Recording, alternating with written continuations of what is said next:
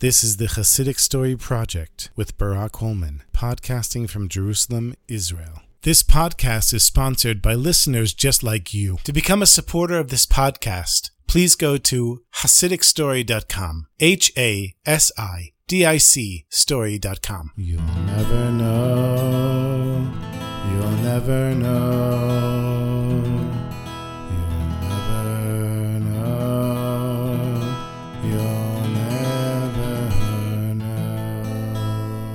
Shalom Aleichem, my sweetest friends. Another week, another couple of Hasidic stories, Be'ezrat Hashem. But before we begin, I want to dedicate this episode to the continued success of our soldiers in Gaza, Lebanon, Yehuda and Shomron, and wherever they are. The returning of all the hostages, whole, healthy, and complete. The refuah shlema of everyone who's been injured or is sick.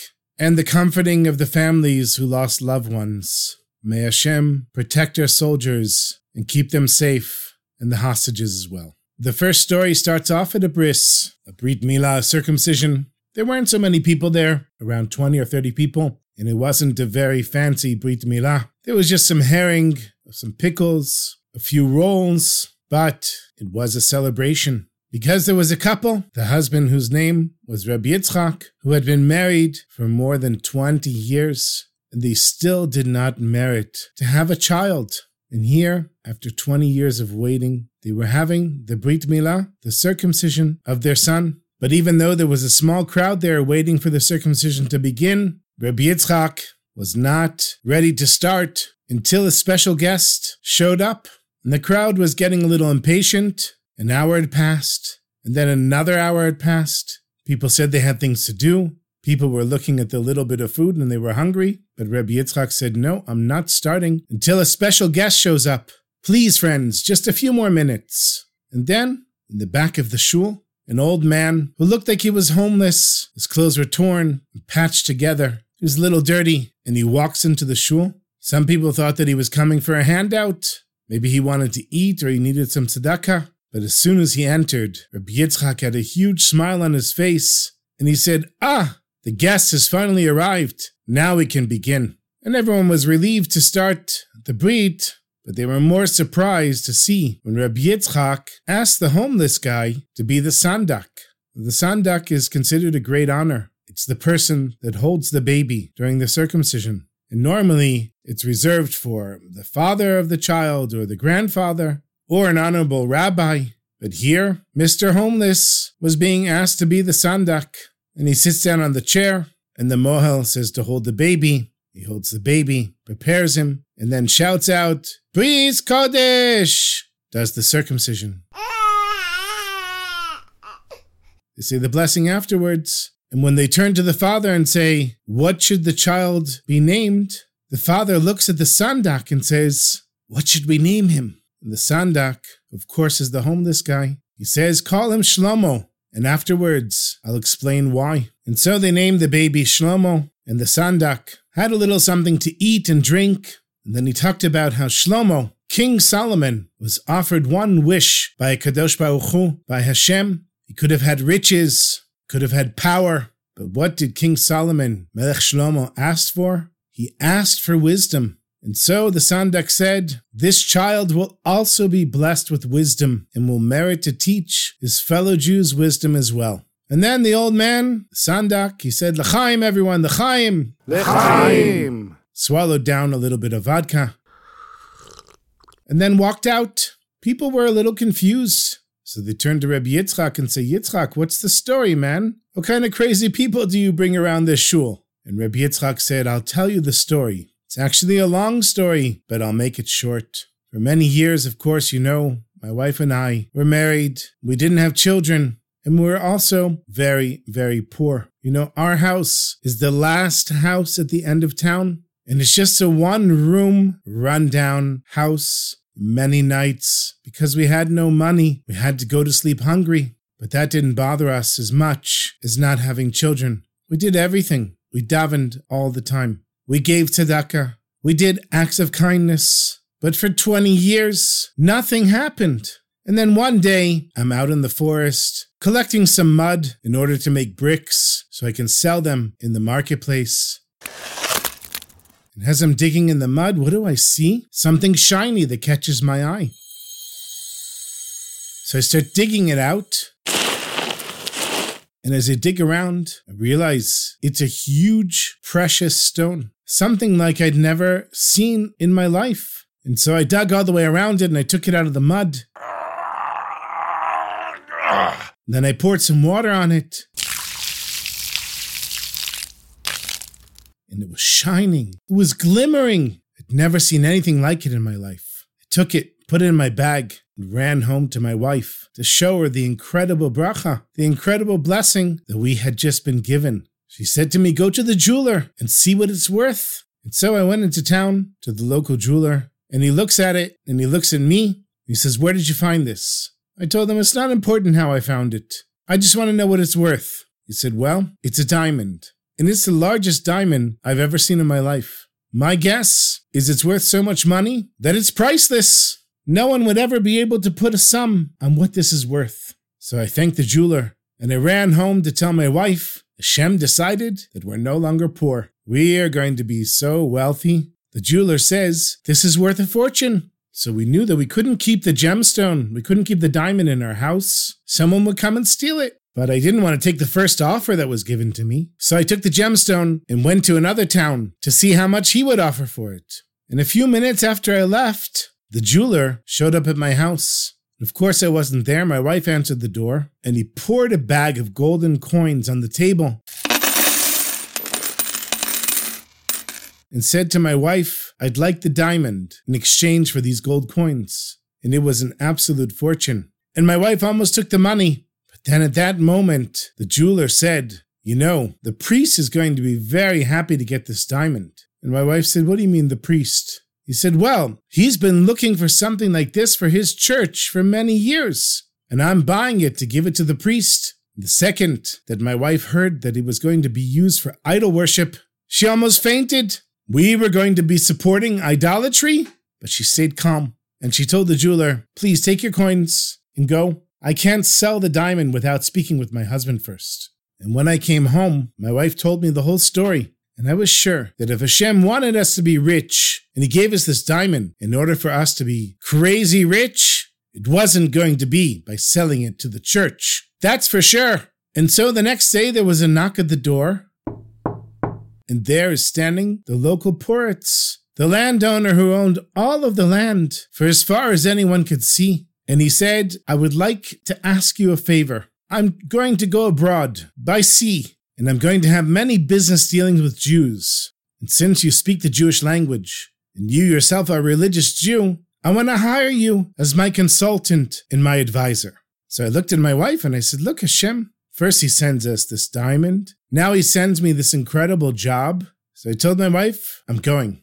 The Poritz gave my wife an advance for the work that I was going to do. And I took the offer. The next day, we got on a boat and were at sea for several days. We were absolutely in the middle of nowhere. You couldn't see land anywhere. And the Poritz takes out a huge bag of gold coins, even more than the jeweler offered. And he said to me, I want to buy your diamond. I looked at the Poritz and I said, why do you think I have the diamond? And how do you know about my diamond? The Poritz says it's not important how I know about it, but I'm pretty certain that you have it here. I don't think you would leave something so precious at home. And sure enough, I did have the diamond with me. And I'm looking at all this money. And I'm looking at the diamond. And then the Poritz says to me, you know, I could have just killed you and taken the diamond. But I decided to be nice and offer you this money. So please, I did you some kindness. Now you do me some. And take the money and let me have the diamond. And I was debating, and the Poritz could see it. And he said, you don't understand, my friend. This is enough money to make you rich for the rest of your life. You will never need to think about money ever again. Now, I didn't want to give him the diamond because I knew they were going to use it in their church for idol worship. And I couldn't be a participant in idol worship, even for enough money to make me rich for the rest of my life. I couldn't do it. But here I am on a ship, days away from shore, no place to go. The Poritz could have really killed me and taken it. What do I do now? And then I took the money from the Poritz and I said, fine. It's a deal. I'll give you the gemstone. And I went over to the side of the ship and I leaned my back on the rail, and I lifted up the diamond to kiss it goodbye, and I gave it a kiss. Mwah. And then I pretended like it slipped out of my hand. Oh no! It went over the side of the ship and sunk into the sea below. And I wanted the poets to think that I had really lost a great fortune. Well, I actually did. And I started crying. Oy vey! I can't believe I lost my diamond! And the poets actually believed me and came and he comforted me. He said, it's okay. It's okay. There's lots of ways of making money. Don't worry. But inside, I was actually so happy because I had avoided being a participant in idol worship. And then the strangest thing happened. Something like I'd never experienced in my life before. Everything became silent. There were people walking around. The ship was moving, but I couldn't hear anything. I just heard a voice, and it was clear that it was coming from heaven. Rebbe Yitzchak. I was shocked. I didn't know what to think. And I said, yes, I'm Yitzchak. Start dancing. Because you were willing to give up riches to avoid participating in idolatry, you'll have a son that will illuminate the Torah like a precious diamond. And after that, sound went back to normal. I could hear everything. I was so scared of what happened. I didn't want to tell anyone. And a few months later, my wife was pregnant. We were so overjoyed. It was clear to me that what happened to me on the ship was not my imagination. It was actually a voice from heaven. And the night that she gave birth to our son, I had a dream. There was a holy-looking Jew with a long white beard and shining eyes. And he said to me, Rebbe Yitzchak, do you remember the voice when you were on the ship? And I said, yes. And in my dream, this holy-looking Jew, he said, well, now you are going to be given a choice. How shall your son be blessed? With riches, a long life, or wisdom? And immediately I shouted out, wisdom! Please, wisdom! And the old man, he smiled, and he said, because you asked for wisdom, just like Melech Shlomo, just like King Solomon, so your son should also be called Shlomo, and he will bring wisdom to all of the Jewish people, both from the written Torah and the oral Torah. Then he added, tomorrow at the bris, at the circumcision, please wait for me to show up because I want to be the sandak. I want to hold the child during the circumcision. And so Rebbe Yitzchak is telling the crowd, that man that was just here, that was the man that came to me in my dream, and I'd never seen him in person. It was only when he entered the door that I recognized him, and I was sure that it was none other than Eliyahu Navi, Elijah, the prophet. Of course, comes to every Jewish Brit Milah, but rarely does anyone actually merit to see him or recognize him. And that child that was born by a miracle and blessed in such a fantastic way, his name was Shlomo ben Yitzchak, and he was none other than the great Rabbi Rashi, whose commentaries are found on every page of the Tanakh in the Talmud, explaining the Torah and helping to keep Judaism alive for more than 1,000 years.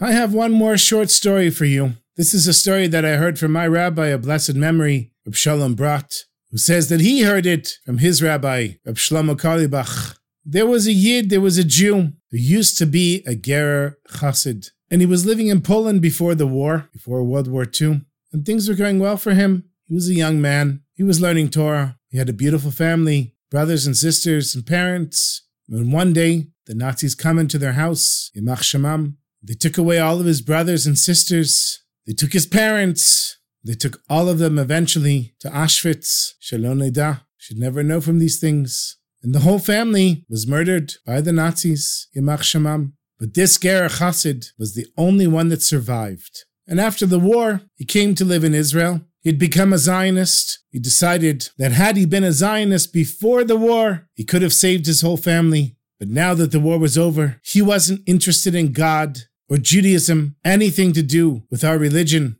He believed in the might of the IDF. And he was so angry at Hashem that he decided not only would he not teach his children Yiddishkeit, about the Jewish religion, but he did everything he could to make sure that his children would not keep Torah and mitzvot.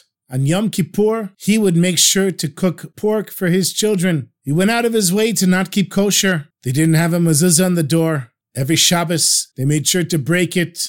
And this is how he raised his children. And all along, he was telling Hashem, I'm not going to give you the pleasure of me doing mitzvot after what you did to my family. So he was living in Beersheba in the south, and it's in the 1970s, and it's a hot summer night, and it's hard for him to sleep. So he decides to go for a walk at midnight, just to cool off. And as he's walking, he sees there's an apartment. Somebody's sitting next to a window with a little light and sitting there learning Gemara, learning from the Talmud. When the Nazis came to take this former Ger Chassid when he was just a teenager and took his family away forever, he had been sitting and learning Gemara. And he swore right then and there that he would never open a Gemara again. And here he is. It's midnight. He's in Beersheba. And he's staring across the street at a Jew who's sitting learning Gemara. And he says to himself, I made a promise. I swore I'm never going to learn Gemara again. But without knowing why, he finds himself crossing the street and he knocks on the door.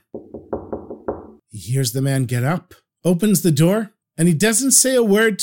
He just motions to the former Ger Chassid to come inside. He points at a chair, and the former Chassid sits down. And that Jew starts saying out loud the Gemara that he's learning. And the former Chassid begins to cry. Not just because he was learning Gemara again, but because it was the same exact Gemara that he had been learning when the Nazis came to take him and his family away.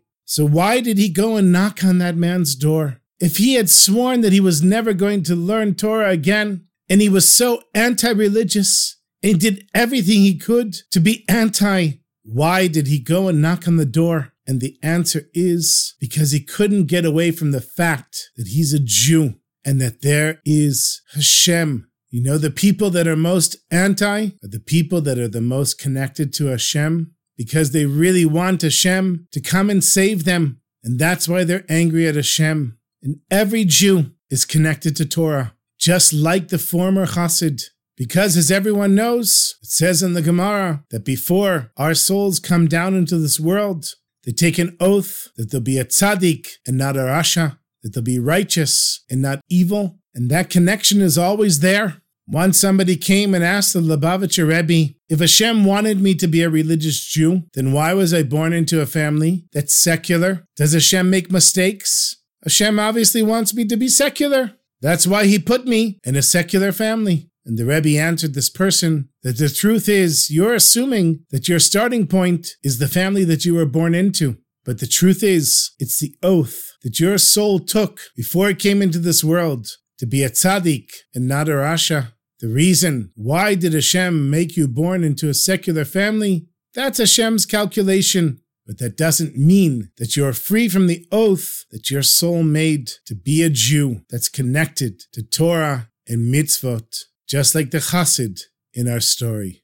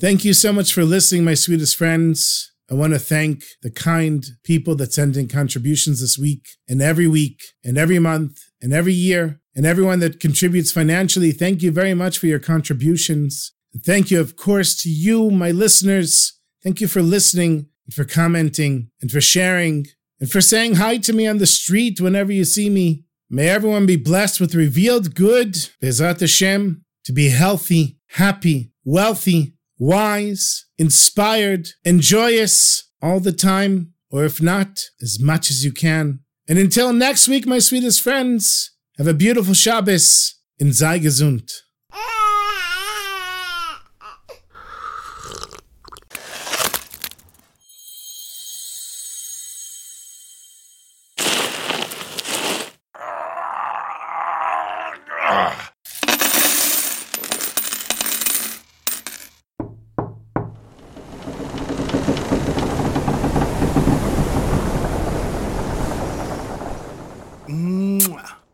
Oh no!